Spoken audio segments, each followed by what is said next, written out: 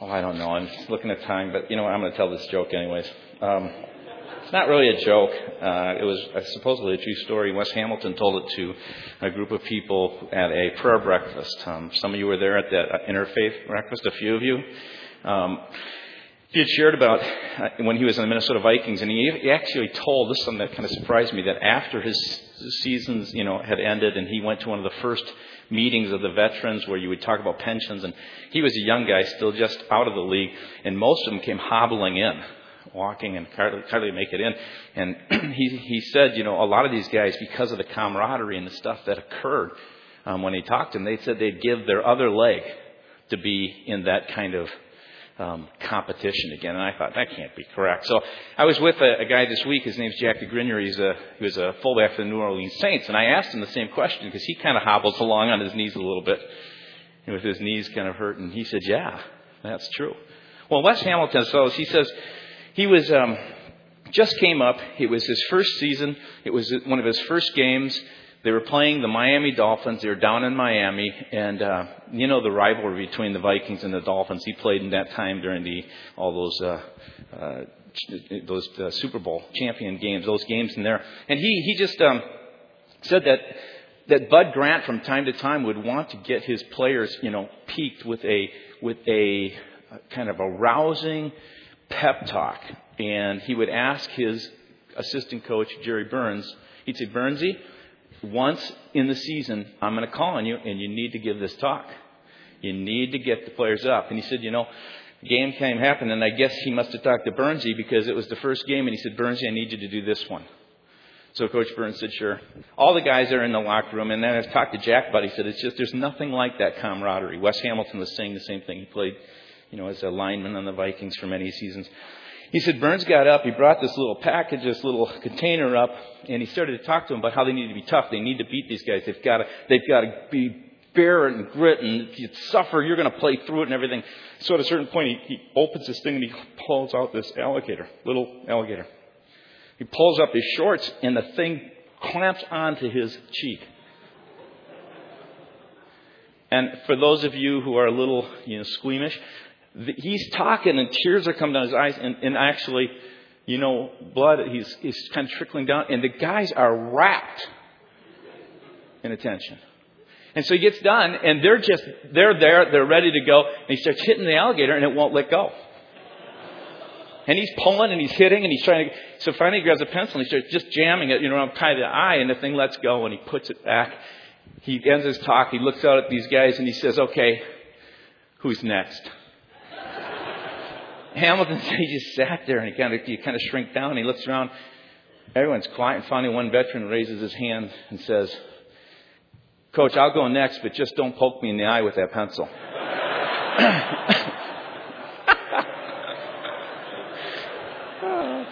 And that's the sermon today. No,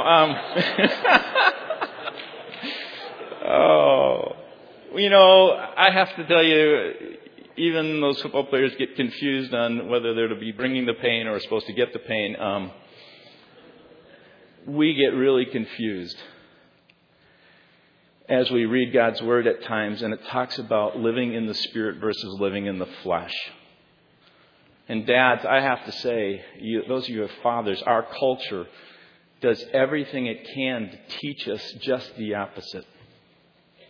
We are taught to be self-sufficient.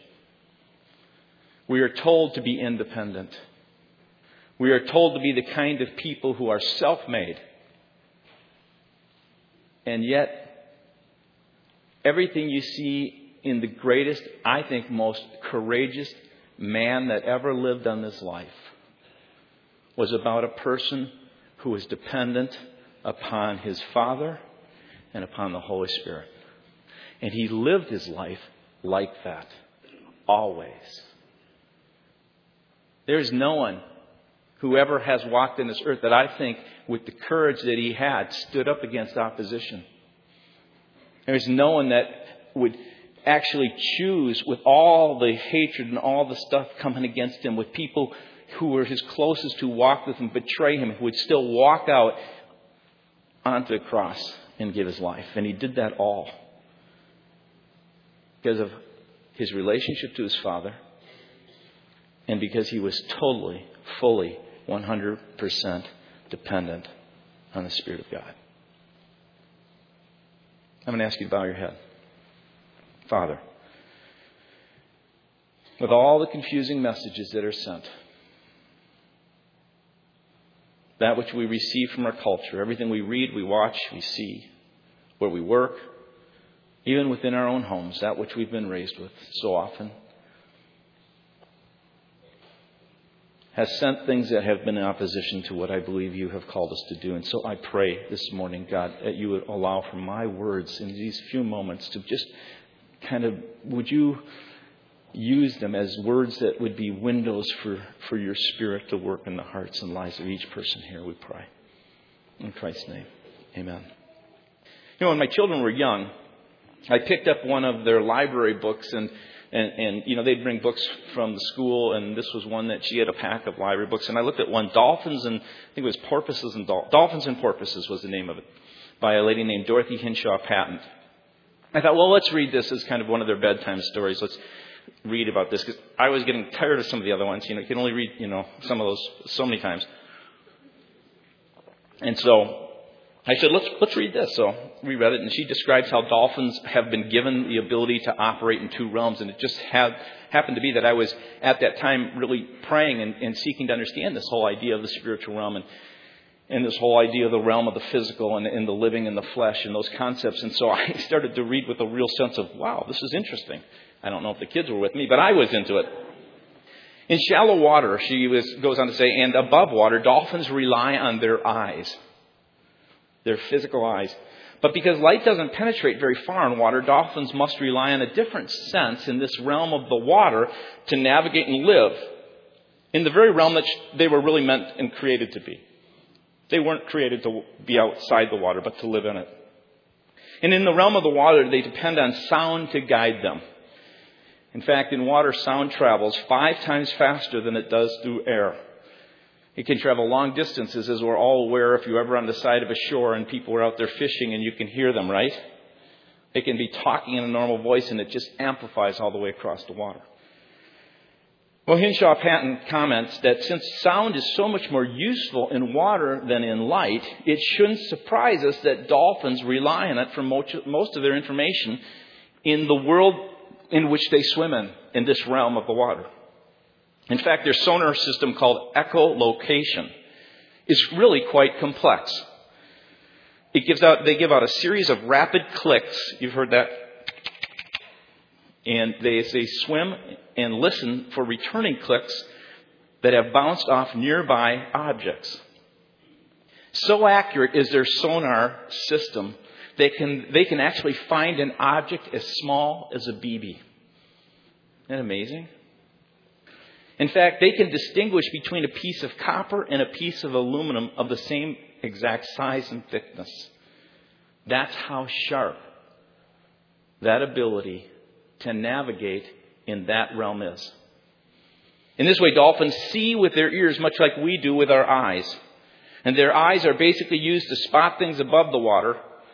But below, in the realm of the water, where they are created to live, they use their ears through echolocation. Now, if you wanted to truly confuse and you wanted to frustrate a dolphin, in fact, if you wanted to bring great harm to a dolphin, all you would need to do is deceive that dolphin into relying on its eyes under the water. Guess that? All you have to do is confuse and to frustrate and actually to bring great harm to this dolphin is to deceive it and cause it to begin to use its eyes under the water, which were meant to be created to look just above the water for short periods of time. As I read this, I began to see these striking similarities between the dolphin and man. Like dolphins, Scripture makes it clear that we're designed and created, all of us, to live in two realms. There is this physical material realm in which we are all very much a part of and we see and we're very much aware of. And yet there is this realm we've called the Spirit, which Jesus came, and when he brought a message, he said, I come to bring you a message of the kingdom of God. And in this kingdom of God, or the kingdom of heaven, which Jesus would say, this realm of the Spirit where God is active and where the angels and even demonic spirits, which you can't see with your natural eyes, are active. There is, he says, at times for some people, in some occasions, a thin veil that sometimes it's separated they can see in. There's accounts of it all throughout Scripture. I honestly, personally believe that some people are gifted, just like it says in the Old Testament, they called those people seers. I believe today there are people who see in the spiritual realm, and they may not know Jesus Christ, they may not even be aware of Him, but they see in that realm. Whether they see or they tell things accurately, I believe so often because the church has not been aware and has in many ways, has limited itself from and kept way too much about faith being merely things that are hard and physical and material and rational and reasoned because of the age that we grew out of. I think we've sometimes missed all and many things that God does in the Spirit. And so, like dolphins, all someone has to do to confuse and to frustrate us, and in fact to bring us ultimately great harm. Maybe not great harm in this physical life, and you may do great in your business and other places, but I'm talking about great harm in the sense of the spiritual development of your soul and the work that God wants to do and has designed you to do. You know, all He has to do is frustrate to do that, is to confuse you by deceiving you to rely on your physical senses only and not to understand and to be aware that you have been made with a spirit. So when a guy, as we've talked the last few weeks, named Nicodemus comes up and says, how can I enter into this realm that you've talked about? And Jesus says, you must be born again. You must be born from above, or you must be actually born into this realm. He goes, how do I get back? He thinks physically into my mother's womb to do this. And Jesus says, you don't get it. He talks to a woman at the well. And he says, I got living water that flows from within yourself. It's a water, a life that comes from this realm of the Spirit if you're willing to enter in. And I'll give it to you if you just ask me. And she goes, well, how do you do that? You don't even have anything to draw with. You have something better than, again, physical. And Jesus goes, people, disciples, I'm not talking about something physical. I'm talking about a real relationship that comes when you recognize your need, the desire to be in relationship with God the Father. And Jesus would say to people, it's available to you no matter how you've lived, what you've done, no matter the sin in your life. Forgiveness is there. God is a forgiving God, and He will forgive you if you acknowledge your need of Him. And He will actually do something so incredible.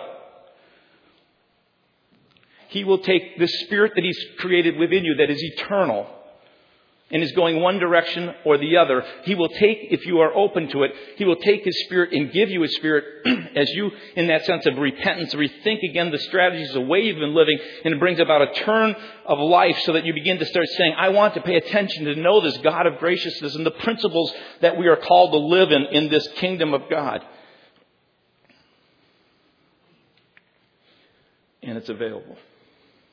In the realm of the Spirit where the angels reside, where the weapons of our warfare are grace and mercy and love, which are effective, which He's called us to live mature, and where God dwells, God has given us another faculty.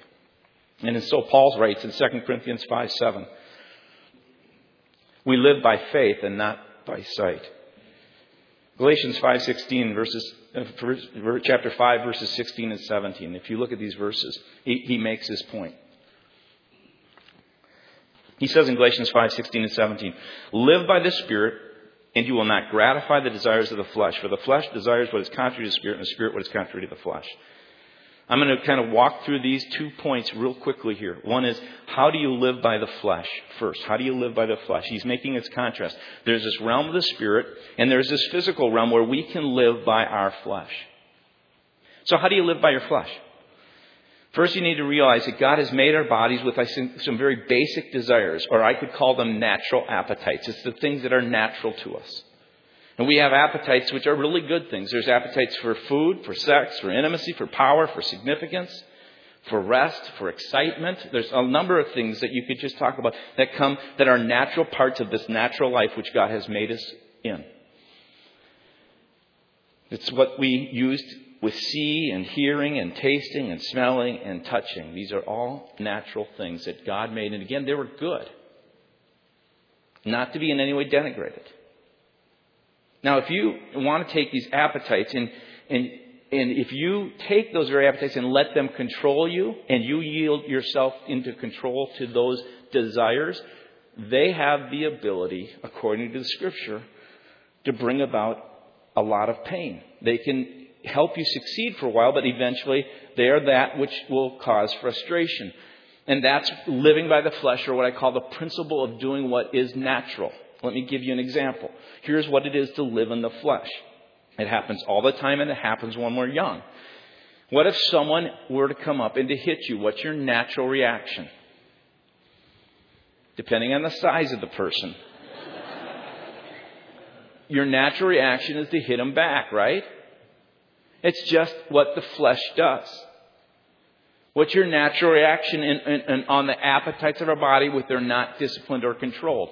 They control us, and they can cause great pain. We see it all the time when you see appetites that get out of control. You see it when a person eats way too much and they have an appetite that way. You see it at the same times when a person who is maybe bulimic and they eat a lot, but they get rid of it because their whole desire is for something greater. It's for significance. There's something deeper that's going on. There are desires that they have, and you try fleshly ways to bring about a resolve to what you hunger for, whatever that is that your appetite is yearning for. And so we live by the flesh when we obey our fleshly appetites. We seek, as it says, to gratify them. That's why Galatians 5:17 says, live by the Spirit and you will not gratify the desires of the flesh. When we allow our five senses to be the basis of our action when we react. And when we struggle to do things in our own strength, when we try and do things in our own way, with our own wisdom, by our own will, apart from God. And that is what is called living by the flesh. And you can do that in all kinds of ways. You can do it by the simple thing of retaliating, like I said a moment ago, or a person who becomes addictive can be that. And those are all negative things. But you know what? Some people who live by the flesh are incredibly successful. They live in big homes with big cars. And they travel all around the world. And they find out sometimes in their life that they come to the end of their life and they found out that they have all these big things, but they're missing some of the deepest things in their life because they've lived by the flesh. You know, you can live by the flesh and you're in a church. Churches do that. Leaders do that. Paul's one of his biggest, and we'll look at this probably at some point when we get to Galatians. I want to preach on that someday. Paul was speaking to a church, a group of people, and it wasn't about salvation. It was about living in the Spirit and out of love. Because it's actually possible to build a church and to do a ministry out of the flesh, out of your own wisdom, out of your own way, and through your own will. So I want you to realize that living in the flesh isn't just some negative thing. It's not just things like stealing and murdering and committing adultery. It's really this. It's living in such a way that you use your own senses, your own mind, your own abilities to do the kind of things that you want done. And you can even do that believing that you're bringing glory to God. Okay. That's living by the flesh. Let's go on and I'll move on to the next one. And that is how does one live by the Spirit? The governing factor in living by the Spirit is not our appetites, but the Holy Spirit. It's the Holy Spirit guiding us with a life based on God's Word and His promises in your own life personally. That's how one lives by the Spirit. Now, you can look at the Pharisees, and the Pharisees, you can say, well, they really knew God's Word, but they didn't live by the Spirit. In fact, Jesus made it very clear. You study the Scriptures. In fact, they would know more than any one of us here when it comes to knowing the Scriptures. It is possible, as I've said before, for people to be biblically informed, have lots of this, to be religiously conformed, to look right, and to do all the activities of what looks religious or according to the church, and yet not be in their spirit transformed, because the Spirit is something that happens as the Word of God becomes alive to your heart, and you have a relationship with a member of the Trinity, a real person, not an it, but the Spirit of God who has been given to us by Jesus Christ. He's not some ghost. He is a person who leads and guides and works through your life. And I want to tell you, when you move into that kind of life, it is truly exciting. But it will really rock your world. And so, the governing factor is not our appetites, but the Holy Spirit based upon the Word of God. And when our appetites and our desires are triggered, we're tempted, and we listen to the Holy Spirit and His promptings, and we feed upon not our senses, but the faith that we have in God's Word, His truth. And most of the things that we need to understand with regard to God is pretty simple in His Word. It's laid out in the sense of loving God and loving one another. It's laid out in the sense of doing good to one another. It's laid out in the fruits of the Spirit that talk about being loving and joyful and patient and peaceful and kind and all those things. So it's not a mystery, a lot of what God wants us to do. But sometimes in those occasions, as you're seeking to understand and to live that out, it's really important that you have a person who is a counselor, who is a guide, who is real to you, who is one who leads and guides you, prompts you as you walk in faith. So here's living by the Spirit. Our soul, which I believe is made up of our mind, emotions, and will, is fed by the Spirit. With our will, we choose to keep our mind on God's Word, His promises, His truth, to meet our desires. And we trust God's wisdom and His way to fulfill and to satisfy our deepest longings. So we live in and according to the Spirit when we obey the promptings of the Spirit. We make God's Word, His promise and provision for us, the basis of our action. And we rely totally upon the Holy Spirit and His strength as we participate with Him. Let me give you an example. In the Bible, there's a story of Joseph. Remember Joseph? He had a really tough luck situation. He was taken at one time by his older brothers who were jealous of him because he had some dreams, and he was told that someday he would rule, and he would rule over them. And in fact, not only that, he'd rule over his father.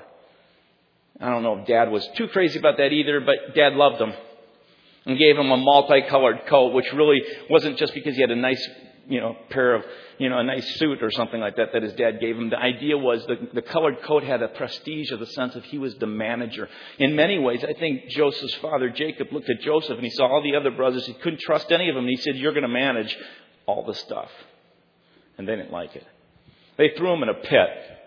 Can you imagine him in this pit? He's in this pit. And he's kind of going, "Okay, Reuben, funny joke. Time to get me out. Okay, you guys." He doesn't hear anything for the longest time. Finally, he hears sounds like, someone moving the cattle or something's coming closer. And he's thinking, "Okay, guys, you're there." And when he gets pulled out, he's not pulled out by his brothers. He's pulled out by a group of nomads a caravan that are on their way to Egypt. They take him. They bind him. He's now beginning to realize this is for real.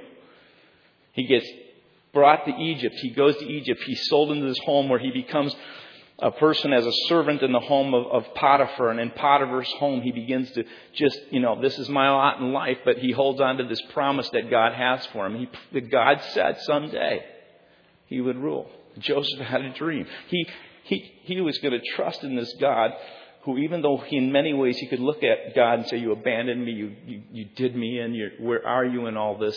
He continued to trust. And he did those things which were right and good. And he moved up into the household to the point where he became, because he must have been a great manager, he became the manager of that whole household. Now he's probably in his early 20s. And he's probably a very attractive young man. And he's probably a man in his 20s with hormonal highs. Right? Wanting intimacy. One who would be probably very sexually tempted. And here in Potiphar's house, Potiphar's married to a trophy wife. Is my version of it. Okay. And here's Potiphar. He's away, and she's coming on to him. Can you imagine what could go through his mind? His appetite is being pulled and being directed to do something that in his own heart he knows isn't right, but he could easily say, "I'm far away from my country. God abandoned me. My family's nowhere near me. This guy Potiphar doesn't pay attention to her. What's the big deal? So one time." And he doesn't, though. Because here's a man who is led by God's Spirit. I really truly believe God in that way in the Old Testament. In some case, the Spirit of God was upon him. And as he continued to rely on him, I believe the Spirit grew in his heart. And I believe when he looked at that situation, as you see what Scripture has to say, instead of instead of following the yearnings of his flesh and doing what he thought he could do. Because really, you could reason out a whole bunch of scenarios that could make this look right. He could have actually rationalized, this could be a good thing. I'll get him closer and get away from all this stuff of being a servant and slave. In fact, he listened to the prompting of the Spirit, and the Spirit of God brought to his mind his word. And he says to this woman, as she tempts him, how then could I do such a wicked thing and sin against, not you, against God? Joseph fed his mind on God's promise that God would provide. He listened and obeyed to this prompting of the Spirit. God's word was in his heart and his promise through a vision. A vision as a child that you could easily go, I was just probably dreaming things. But he said, no, God, I'm going to trust you. And someday you said I'm going to rule and I'm going to follow you even though it doesn't look like it. And Joseph trusted that God would promise, would provide what he had promised. And you just go on with his life, and he gets now thrown into prison for doing what's right. You know, if you are doing things that's right and it seems to be going downhill sometimes, let me just tell you that sometimes God is in the process of either refining you so that he can give you what he wants, or he's in the process of dealing with someone that he needs to deal with in that time, or he's separating things. He's at work because he's allowing things to happen so that you can come to this point. So Joseph is thrown into this dungeon again. And this time it's a political prison, which is so interesting that he would get thrown into this political prison because God was preparing him, getting him ready. These people came down. He learned all about the politics of Egypt. And finally, a couple of guys come down. They share their visions, their dreams. He tells their interpretations of them. And one gets killed by the Pharaoh and the other one gets released. And he just says, would you tell the Pharaoh, get me out of here, please? And it ends this horrible sense that this guy leaves and forgets about him. And it says in Scripture, you read that in Genesis, it's one of the most heartbreaking times. And it was this idea that almost said, God forgot Joseph. And yet, God's still in it, and he brings him out of it. And Joseph continues to trust in God's promise and his word and walk according to the Spirit so that he could get to the promised land that God wanted him to be in. Let me contrast with you in the Old Testament probably one of the best stories to contrast this whole idea of what it means to walk in the Spirit versus to walk in the flesh. Okay? It's in Numbers chapter 13. So you're going to probably wonder how we're going to do this in about 7 minutes, but we will do it. 13 through 14:24. And I'm going to read to you like I've done before, and I'm going to comment as we go through. This is a great contrast between the Spirit and the flesh. The Lord said to Moses, send some men to explore the land of Canaan, which I'm giving to the Israelites from each ancestral tribe, send one of its leaders. And you got to mark this. This isn't the first time God said, I'm going to give you this land of promise. He said it so many times. So at the Lord's command, Moses sent them out from the desert of Paran. All of them were leaders of the Israelites. And verses 4 through 16 in this passage of Scripture basically lists the 12 spies and the tribes that they're from. Verse 17, when Moses sent them to explore Canaan, he said, go up through the Negev and up into the hill country. See what the land is like, whether the people who live there are strong or weak, few or many. What kind of land do they live in? Is it good or bad? What kind of towns do they live in? Are they walled or fortified? How is the soil? Is it fertile or poor? Are the trees on it or not? I mean, these guys are scratching notes down. Moses telling us to do this. They're scouts. Do your best to bring back some fruit of the land, because it was the season for the first ripe grapes. Now remember again, God had said he'd given this land to the Israelites, but they still had to participate in taking this land, whether it meant walking around the city 7 days in a row, or whether it meant leading them in to conquer a people through the ways that he wanted them to do it. But God was giving it to them, but by faith they had to walk into it. They had to follow the Spirit towards the promise which he said was theirs. And what you have to recognize is that any time God sends you into a new area where the Spirit of God begins to work, and God says, here's a place I want you to go. Here's a territory I want you to take. Here's what I want for your life. And you're going to move towards that. You can understand and expect that you will have opposition. It doesn't come easy. And you'll never get it if you just say, okay, God, go do it. He always asks you to participate, to be a part of it. And so, verse 21, they went up and explored the land, cut a single cluster of grapes and carried it on a pole between them. You've seen that in your Bible picture stories. You know these guys can't. Okay. Anyway, verse 25 continues. At the end of 40 days, they returned from exploring the land. They came back to Moses and Aaron and the whole Israelite community at Kadesh in the desert of Paran. There they reported to them and to the whole assembly and showed them the fruit of the land. Things seem to be good at this point, right? They gave this account to Moses. We went into the land to which you sent us, and it does flow with milk and honey, and here's its fruit, these huge grapes. But the people who live there are powerful, and the cities are fortified, and they're very large. And we even saw descendants of Anak there, which were the giants. They were descendants of this giant people. And the Amalekites live in the Negev, and the Hittites and Jebusites and Amorites in the hill country, and the Canaanites live near the sea along the Jordan. They're just populated with people against us. And then Caleb silenced the people before Moses and said, Moses, we should go up, take possession of the land, for we can certainly do it.